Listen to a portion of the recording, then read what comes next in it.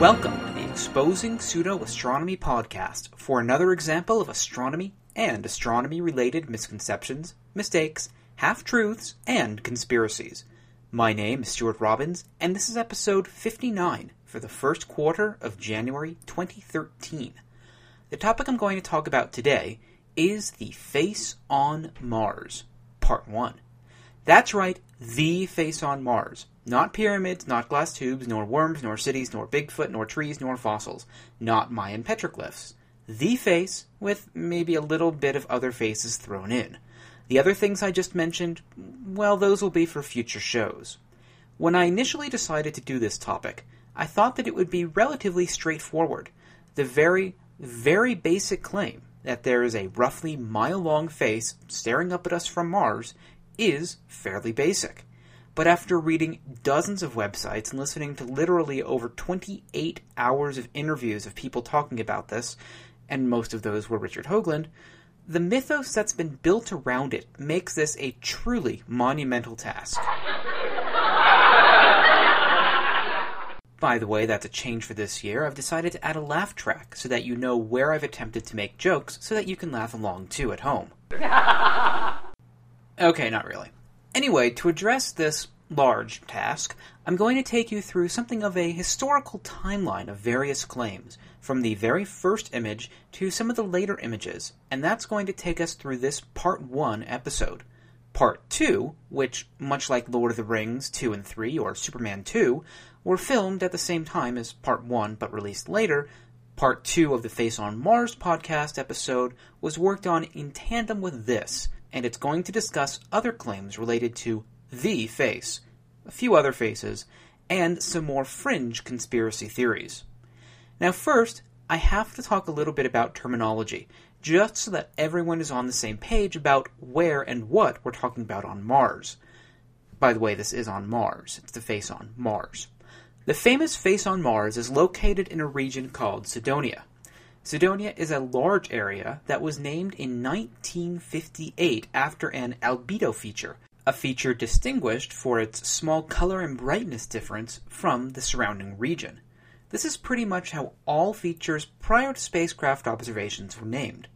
The actual face, and I'm going to use that term as opposed to the wordy alleged face or pareidolia-ized face or whatever, is called Cydonia Mensa, where Mensa is a flat-topped prominence with cliff-like edges, a mesa, but in Latin so that we sound smart. I'll have links in the show notes to where this is on Mars, but to give those of you listening and not at your computer a very rough idea of the geography, Mars is an interesting planet. The first-order feature of it, geologically, is that there's a crustal dichotomy. The southern half is about 7 kilometers or 4 miles higher in elevation than the northern half, and the southern half is much more heavily cratered, indicating that it's older. The northern half is more low-lying, much smoother, and the material on the surface itself is younger. When I say younger, we're still talking about it being about 3 billion years old, but that's younger than the southern half, which has a surface age closer to about 3.5 to 4 billion years old. Unless you're a creationist and think that Noah's flood did it, and there are some who do believe that, but that is a different episode. The transition between the two hemispheres is called the dichotomy boundary, which in itself is a very complicated region. The transition spans over 100 to 500 kilometers or so from north to south, or south to north, but it's still a fairly sharp transition, all things considered. We think that one of the basic effects is that there was a lot of water activity on the boundary, basically draining from the southern highlands to the northern plains. And if you've ever looked at areas on Earth where massive amounts of water have poured, you know that you get some interesting geology and landforms. The dichotomy boundary is highly chaotic in a lot of places. In fact, many regions are called chaos terrains. It's also incredibly fractured, and it's an intense area of study still today. You get a lot of weird-looking features, lots of mesas, lots of buttes, and it's literally on this dichotomy boundary that Cydonia and Cydonia Mensa sit. If you were to look at the geology surrounding Cydonia Mensa, you would see cliffs, riverbeds, giant cracks, hundreds of other mesas, lots of craters, and various other very complicated geology. In fact, the particular region on the boundary on which Cydonia Mensa sits is the eastern part of a giant impact basin into which some of the largest valley networks on the planet flow, including Valles Marineris, the Grand Canyon of Mars. Anyway, the point of this background is to give you an idea of the context of this location and the kinds of features that are there. It's water-carved, wind-swept, very chaotic, and very weird-looking. It's complicated, and we still don't understand it all that well, and there are a myriad of odd-looking things that are there. With that in mind as the scenery, let's get on with the story. On July 25th, 1976, the United States Viking 1 orbiter took photo 035A72, which showed part of the Cydonia region. Several days later, the image was released to the public. Trying to drum up popular interest in the space program, the caption of the original press release, Release P17384, dated July 31st, 1976, stated, quote, "This picture is one of many taken in the northern latitudes of Mars by the Viking 1 orbiter in search of a landing site for Viking 2. The picture shows eroded mesa-like landforms. The huge rock formation in the center, which resembles a human head, is formed by shadows giving the illusion of eyes, nose, and mouth. The feature is 1.5 kilometers or 1 mile across, with the sun angle at approximately 20 degrees. The speckled appearance of the image is due to bit errors, emphasized by enlargement of the photo. The picture was taken on July 25th from a range of 1,873 kilometers or 1,162 miles. Viking 2 will arrive in Mars orbit next Saturday, August 7th, with a scheduled landing of early September." End quote. That's right, it was NASA who originally said that it looked like a face. This can't be emphasized enough in this discussion, so I'll say it again. The NASA press release was the original public mention of the Mesa, or Mensa, looking like a face. That is, of course, despite this claim. They try to avoid Cydonia at all costs. The Viking 1 chief scientist, Gary Soffin, dismissed it as, quote, "a trick of light and shadow," end quote. In other words, pareidolia, which I'll talk about momentarily. Viking 1 went on to take 18 images of the region. It was a mapping mission after all, and this was not unusual. In fact, a lot of us still use Viking orbiter images today to do scientific research. 7 of these 18 images have resolutions better than 250 meters per pixel, or about 820 feet per pixel. The original face image, 035A72, resolved the mesa as only about 50 to 55 pixels tall. Other Viking 1 images show it at varying resolutions from different sun angles. Photo 070A13 is probably the second most shown Viking 1 image of the mesa. Roughly a year after the press release, electrical engineer Vincent DiPietro came across photo 070A13 and he thought that it looked like a face. He teamed up with computer scientist Gregory Molinar, who used image enhancement to look at details of the face, and the two published a 77-page book in 1982 entitled Unusual Martian Surface Features. Through their enhancement, they claimed that the images show an eyeball in the face's right eye socket, a pupil near the center of the eyeball, and a teardrop below the eye. They wrote, quote, "If this object was a natural formation, the amount of detail makes nature herself a very intelligent being." End quote. It's in honor of DiPietro and Molinar that Richard C. Hoagland, who we'll get to in a bit, named a feature a few miles south of the face the D&M Pyramid. But that's also a future episode. At this point, we're going to pause in the discussion of the face and talk about two things. One is human psychology, and the other is image processing. Mike Barra wrote in late summer 2012, quote, "The actual truth is that there is no such thing as pareidolia. It's just a phony academic-sounding word that the debunkers made up to fool people into thinking there is scholarly weight behind the concept. It's actually a complete sham. The word was actually first coined by a douchebag debunker named Stephen Goldstein in a 1994 issue of Skeptical Inquirer. Since then, every major debunker from Olberg to Dr. Phil has fallen back on it, but it's still a load of BS. There is no such thing. End quote. But that is not the case. The term goes back at least to the mid-1800s. An 1867 journal described it as, quote, the false perception whose objective stimulus blends with the deficient subjective stimulus and forms a single complete impression. This is called a changing hallucination, partial hallucination, perception of secondary images, or pareidolia. End quote. And that's a pretty good description of the term, nearly 150 years later. It doesn't matter what you call it, it doesn't matter if it has an official name or not, the phenomenon is still there. Humans see patterns in randomness. In 2004, I photographed a cloud that looks like a dog. Does that mean that I actually think there's a giant, white, fluffy dog up in the sky? No. It was my brain trying to recognize something familiar in randomness. Human faces in particular are common visual hallucinations from randomness. All you need is 2 dots and a line below them, and you have a face to the human optical cerebral system. Emoticons are built around that. The original Viking 1 image, 035A72, shows a high-contrast, low-sun image of an oblong mesa. Half the mesa is in shadow along the long axis. Towards one end of the long axis, another part is in shadow, forming a circular area.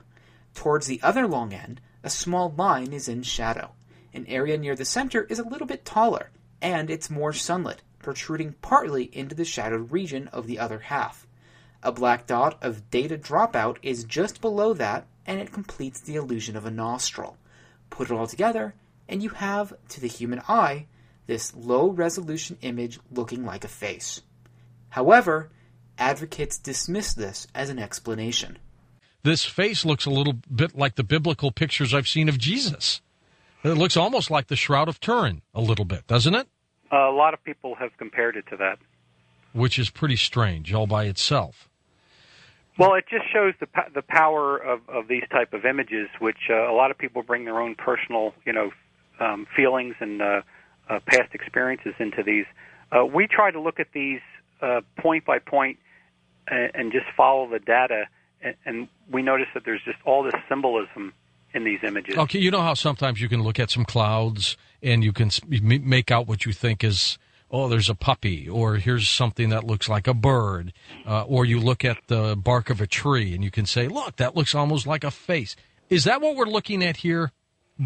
Or is it something really more thought out?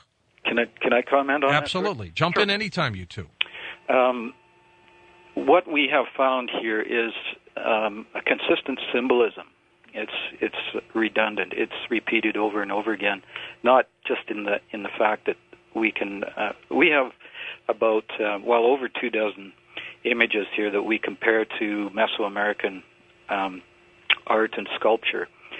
So that right there says that statistically it's impossible for one to just be seeing abstract things and making something out of them, because we found these images on Mars fairly quickly over the first year of our research. The Mayan or the Mesoamerican connections to them we found over time after that. We didn't go looking for, let's match this and let's match that. It just it was there. That's right, now I can find 50 different clouds on a good day that all look like the Stay Puft Marshmallow Man. It doesn't mean that's statistically impossible, and so the Marshmallow Man is going to soon rain down on us with ooey goodness. The second digression is image processing. I'm going to refer you back to episodes 47 and 48 for much more detail on this, but from that pair of episodes there are 2 important points to go back to, at least at this point in the discussion. First is that you cannot get more detail out of an image than was recorded initially. You cannot increase the size of an image and claim that each new pixel gives you more information. This is like having a satellite image of a city. 1 pixel covers a parking lot. You cannot increase the size of the image and magically now see individual cars. Being able to do so would be, well, magic. That's not to say that graphics programs won't let you do this. They will, but they guess at the missing information. They cannot give you real features, only guesses based on the surrounding information. But people do not seem to realize this. We do get the pictures back that they will see in the eye sockets. They will see that there's an eyeball in the eye sockets. They'll see that there are actually teeth in the mouth, which they've been able to bring up with their special imaging process. So we expect to be able to see that kind of detail. That was Ken Johnston talking about what he expected from the new orbiter images coming in 1997. He was recorded in November of 1996 saying that. The shadow that he's talking about that looks like an eye socket in the original 035A72 Viking 1 image is 6 pixels tall, claiming that you can do an enhancement and then bring out not only an eyeball within that 6 pixel tall feature, but a pupil within that, and then say that information is in the original is wrong. Same case for people who say that there are teeth in the mouth. The mouth in the original is only 3 pixels tall. What people see as teeth are 1 pixel features that are slightly lighter or darker than the surroundings. That's not to say that these features may not be found in a later, higher resolution image, but they cannot be seen in the lower resolution ones. The second rehash of the image processing stuff is that any processing you do on the image changes what was there initially. If you put it through some sort of filter, or if you increase the contrast, or if you do various other things, you will lose original information and you will alter the information that was still there. Why do I repeat these 2 points now? Well, it's because of what DiPietro and Molinar did back in the 1970s and the 1980s. It was through various manipulations of the data that they claimed to make out features that are at the pixel or sub-pixel level. Having a feature that's 1 pixel across is not resolving it. Just like when we photograph a star and we see it as 1 pixel across, it's not resolving it into a disk. It's too small to actually show any detail. You can get some information out of it, but you don't know how noisy it is or if it's above or below the noise or whatever. You have to resolve it to actually get any real good information out of it, especially about planetary landforms. Claiming to go through various processing and to see things like a pupil inside of an eyeball, inside of an eye socket that's 6 pixels tall of the original Viking images is a really, really big stretch. Even if that slightly darker or lighter pixel is in another image, like 070A13, if it is, you can say at that point that it's interesting, but follow-up is needed with a higher resolution image of the same site in order to determine if it's a real feature or if it isn't. It might have been DiPietro and Molinar who took up the cause from the original NASA mention of this face, but it's really Richard C. Hoagland who seems to have made it his raison d'etre, or his reason for existence, if you'll pardon my very horrible French. Or, if it's not his raison d'etre, again, sorry anyone who speaks French, it's at least what launched him into his career in anomaly hunting, and it is still one of his centerpieces. And it's probably what he's best known for. Whenever I say Richard Hoagland and people don't really know who he is, I say the Face on Mars guy, and most people go, oh, that guy. What makes it even more impressive, though, is that I've gotten through 19 minutes of this episode with only mentioning him once, maybe twice. It was Hoagland, and people like him who have clamored for every single spacecraft with a camera in orbit to photograph the face again, and again, and again, and again, and again. Each time they keep claiming that the new photos are going to prove that they were right and clearly show a face. And each time, when it shows the mesa and it looks less and less like a face, they cry foul. I'll get into more detail on this with other face images from other spacecraft in a moment, but we see this all the time among people who anomaly hunt in-space images. For those who followed the lunar ziggurat saga between Mike Barrett and myself last summer, This was one of the major issues. Mike claimed to see a ziggurat in an old Apollo photograph of the moon, but he refused to believe any of the numerous later photographs from other spacecraft, even from other countries, that did not show his ziggurat. And he also claimed that the next country to send a craft there would photograph it and reveal his ziggurat, unless of course they were in on the conspiracy, in which case they wouldn't. The same thing has happened with the face on Mars with practically every new image. I'm going to take you through some of them now. The first modern image to be taken of the face was in 1998 by the Mars Global Surveyor's Mars Orbiter Camera, or MOC. MGS, Mars Global Surveyor, arrived in late 1997, and it was aerobraking over the next year to reach its final mapping orbit. All images taken in that first 17-month period were not optimal, and they also occurred during a large Martian dust storm that almost completely shrouded the surface in many places for several months. One of them was Cydonia.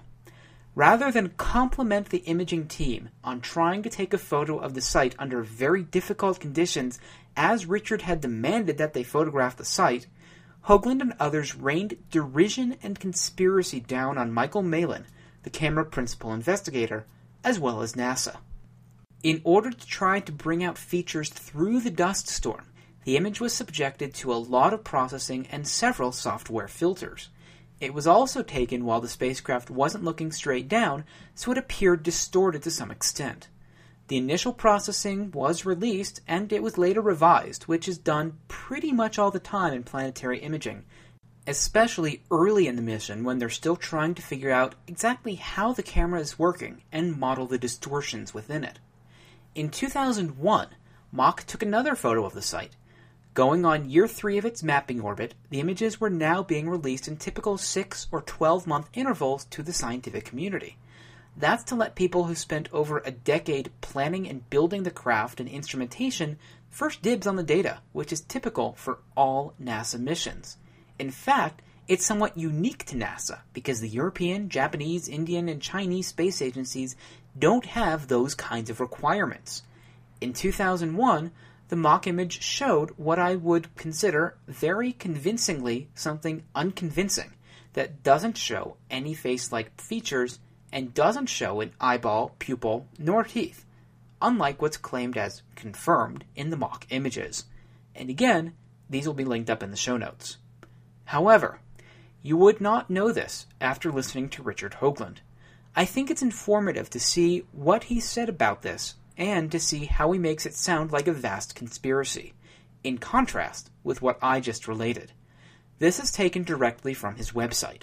In 1998, when the first new MGS image of the face was released, the first official NASA JPL version came to be known derisively as the Cat Box because of its extremely low oblique viewing angle, total lack of contrast, limited grayscale, and extensive filtering used to remove essentially all data.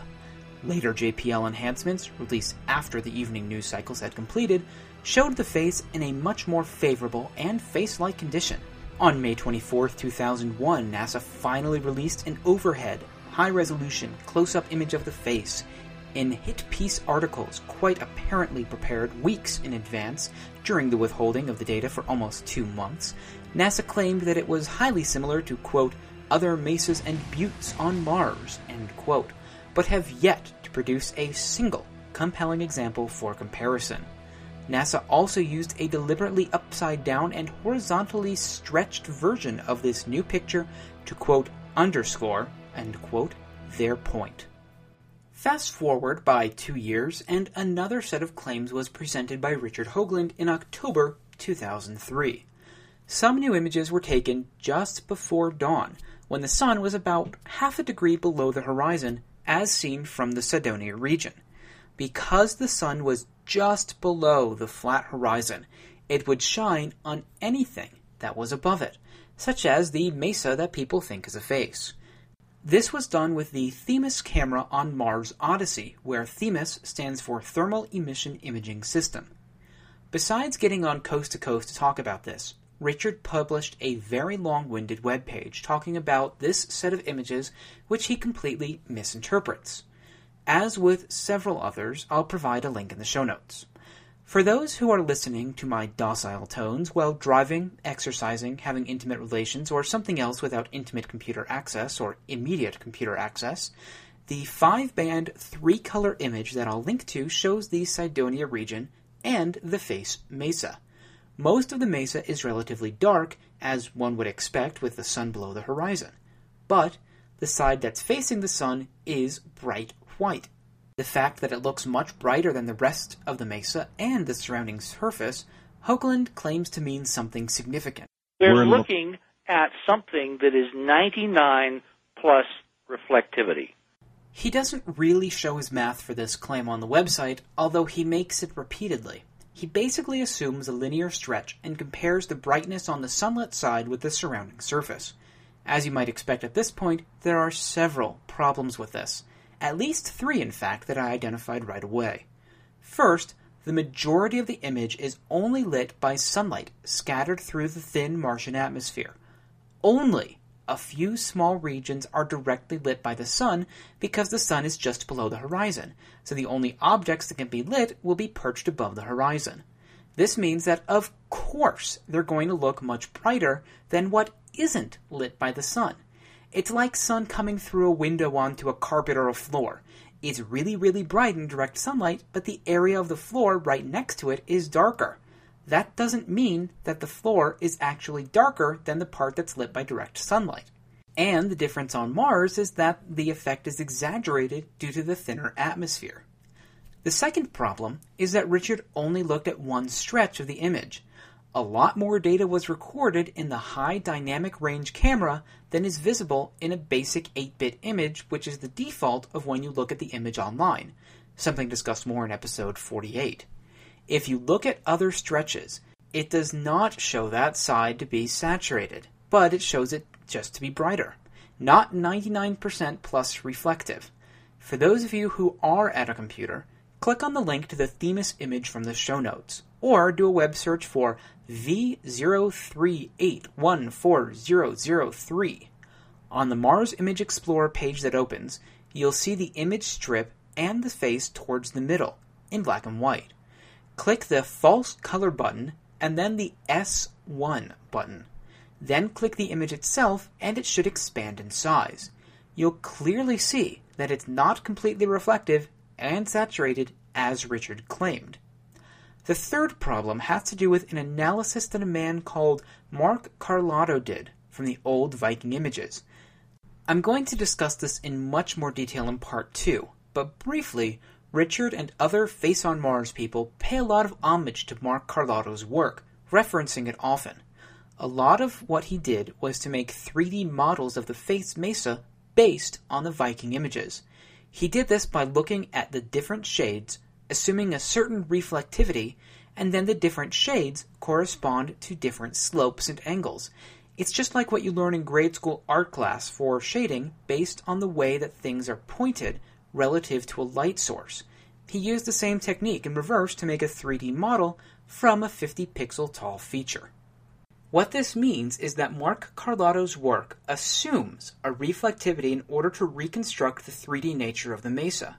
But if Hoagland is right in this case, that the entire side of the mesa, maybe a full 1/3 of it, is 99+% reflective, then it completely screws up everything Carlotto did, and the 3D reconstructions are wrong. You can't have it both ways. Carlotto's shape from shading work cannot be right if part of the mesa is 99+% reflective. Or Carlotto's work could be accurate, but then this hugely reflective stuff by Hoagland is wrong. I'm not saying Carlotto's work is accurate at this point, but Richard does, and he can't be right on both counts. He also might not be right on either count. As an added bonus, Richard reads into image compression artifacts and says that there's regular geometry in the bright 99+% reflective part of the face, indicating panels of some sort constructed by an intelligent civilization. Refer back to episodes 47 and 48 on image processing for more on these kinds of artifacts, specifically later in episode 48. The next step in our multi-year journey takes us to about 6 to 7 years ago as I'm recording this, with the Mars Express spacecraft and the HRSC, or High Resolution Stereo Camera, on board. After consistently mispronouncing the principal investigator's name as Gerard Newcomb instead of Gerhard Neucomb, and I've met the guy so I know how to pronounce his name, and telling people to write to him, and posting full contact information to tell him to image the face, Richard was angry with the results of what Neucomb finally did. Richard claimed conspiracy and, the worst of all possible things, actual collaboration between Neucomb and Michael Malin, the guy who built the Themis and other cameras on NASA missions around Mars. Richard was dismayed that they might actually collaborate on results to bring out the best features that the different cameras offer. In the end, he claimed that they purposely distorted the data because it didn't show what Richard thought it should. Though, as I just explained with the Themis data, Richard lacks an understanding of how these cameras work and what the data actually do show. This was exemplified later with HiRISE images in 2010, when he again showed profound ignorance. The Mars Reconnaissance Orbiter has the highest resolution camera ever to orbit Mars, and it's capable of taking images at roughly 0.25 meters per pixel scale, or about 15 inches per pixel, the size of a large dinner plate. The camera is called HiRISE, which stands for High Resolution Imaging Science Experiment. It imaged the face area in black and white in 2007, and in 2010 it added a color swath through the middle. The image page on the HiRISE website shows an extreme close-up as the header image, and if you click for a wallpaper image, it shows that close-up again.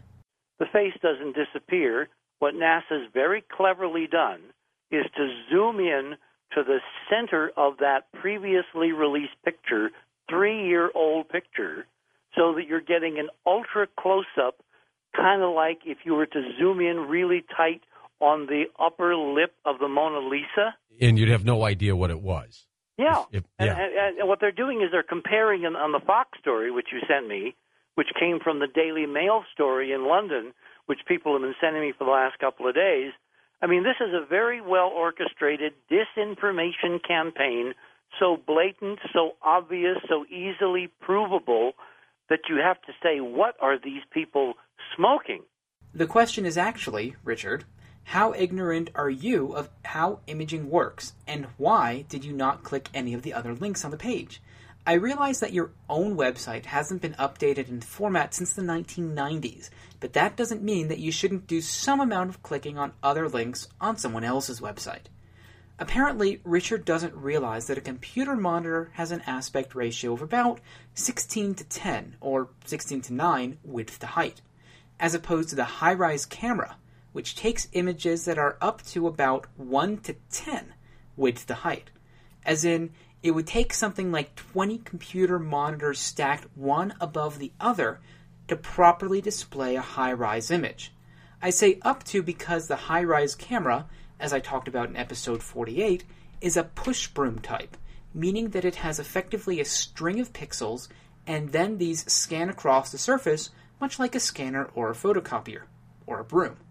The operators can choose to take an image as long as the memory can store, or they can stop it sooner. In this particular case, they stopped it sooner, as you'll see in the grayscale version. And, quite conveniently, if you look a little bit further down the page, beyond where it says wallpaper, there's a big section called Image Products. This is where you can click to download a JPEG version or JPEG 2000 version of the whole thing. You can choose grayscale or color. You can choose map projected or non-map projected. You can choose which colors were combined and mapped to which colors on the monitor.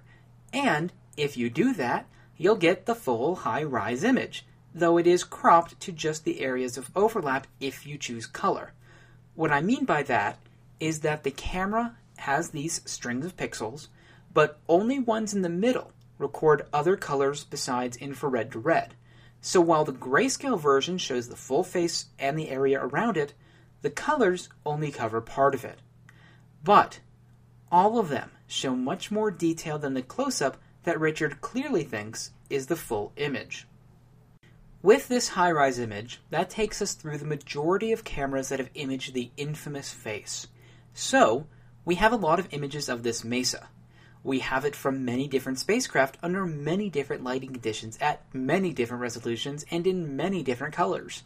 After all, it is the most publicly requested to-be-imaged spot on the entire planet.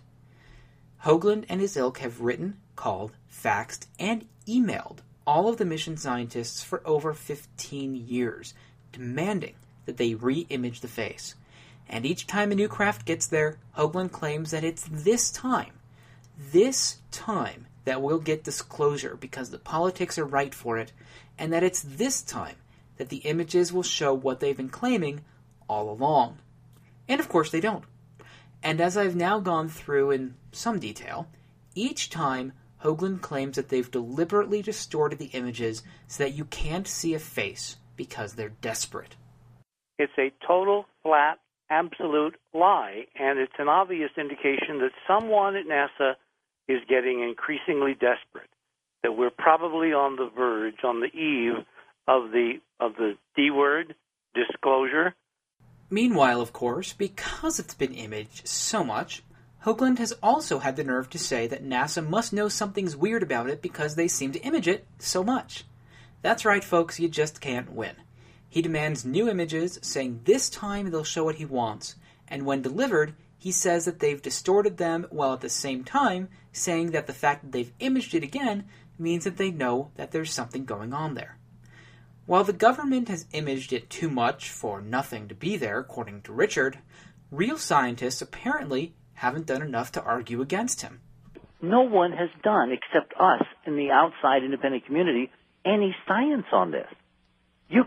I cannot point you, and you can't find one refereed, technical, peer-reviewed scientific paper on Cydonia blowing this away. What Richard has done here is to formally invoke the absence of evidence is evidence of absence fallacy, when it actually is absence of evidence is not evidence of absence. In other words, in absence of a scientific article in a scientific, peer-reviewed, published journal refuting the face doesn't mean that we think the face is real. And I'm sure I'll get an email if I got that fallacy wrong, but moving on. As Richard surely knows, or if he doesn't, then he is being willfully ignorant on yet another thing in this episode after having been around this stuff for over 40 years. Astronomers and geologists don't write papers about things that look like other things not being those things. And if we do, since I did write a paper on the lunar ziggurat stuff, we don't submit them to geology, geophysics, or astronomy journals. We submit them to things like the Skeptical Inquirer, or perhaps a psychology journal as part of a broader discussion on pareidolia or a similar phenomenon. Richard has to know that. But with that in mind, I'm going to close out Part 1's main segment with a discussion about this clip. To ask someone looking at these pictures, what does it look like? I mean, science is supposed to be objective, isn't it? Science is not what you see or what you feel, it's what you can measure. Richard Hoagland is clearly not a geologist. Geologists primarily record two different types of data, morphometry and morphology. Morphometry means the process of measuring the shape and dimensions of things. It's usually pretty objective, although I could get into cases where it's not, but that's not really important for this discussion. Morphology, on the other hand, is the study of the forms of things. In other words, how they look. My doctoral dissertation was assembling a massive database of craters on Mars. I recorded a lot of morphometry of crater positions, crater diameters, depths, and other things. But a large part of the database was also recording morphology, like how the ejecta blanket looked, whether it looked like a pancake, a flower, or a butterfly. And yes, I actually used those morphologic classes and published those names in scientific literature. That's because as soon as I say that a feature looks like a butterfly, almost everyone gets a picture in their heads of what it looks like. And that picture is going to be pretty accurate of what these specific types of craters look like. And so, Richard Hoagland is yet again using a faulty argument. Science, especially geologic science, records both objective measurements and subjective classifications of features. That's how it works. And so, if we as scientists talk about the smiley face crater on Mars, if you're a Mars researcher, you probably know what crater I'm talking about, and I'll link to it in the show notes for those of you who don't. It looks like a smiley face. Does that mean that it is a smiley face that was carved by an intelligence wanting to make themselves known to us? No, it doesn't. But that's pareidolia mixed with some fringe ideas at work, the hallmark of a discussion about the face on Mars.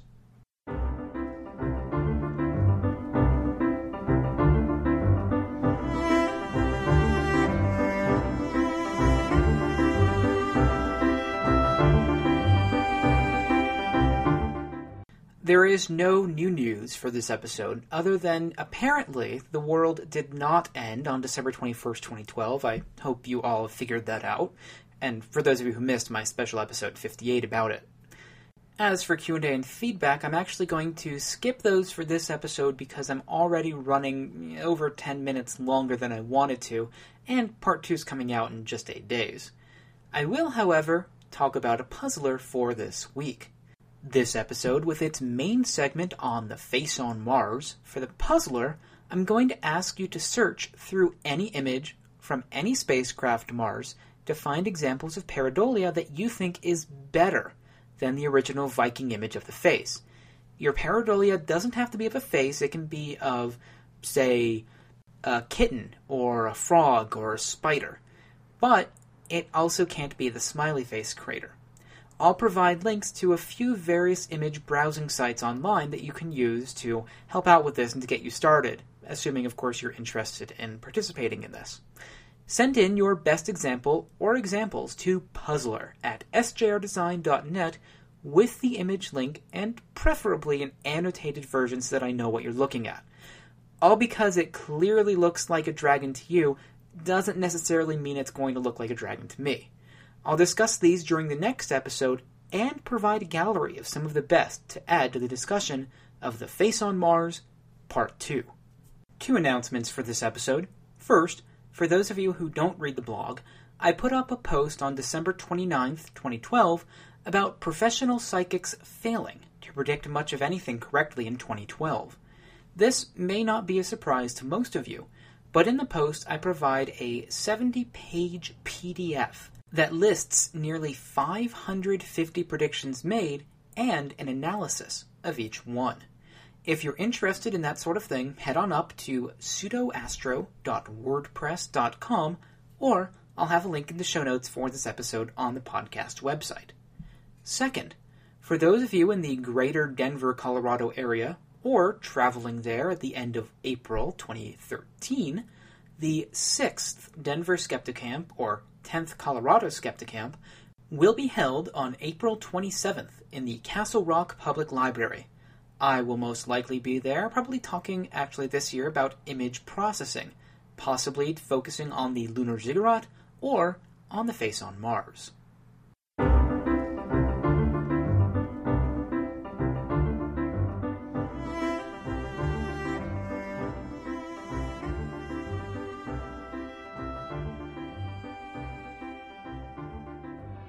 That wraps up this topic on the 59th edition of the Exposing Pseudo-Astronomy podcast. Thank you for listening, and I hope that you enjoyed it and learned a little at the same time. For more information about this podcast, please visit the website at podcast.sjrdesign.net. If you have any feedback, please use 1. The feedback form on the website, 2. Send an email to podcast@sjrdesign.net, 3. Leave a comment on the page for this episode on the website, 4. Leave a comment on my blog post for this episode, 5. Leave a comment on the Facebook page for the podcast, or 6. Send me a tweet at pseudoastro. I do read every message and appreciate the feedback, although it might take me a while to get back to you. If you have suggestions for topics, please feel free to make them. Also, please write a review and rate this podcast on your portal of choice. If you liked it, tell your friends, family, and 2 random strangers that you've met online.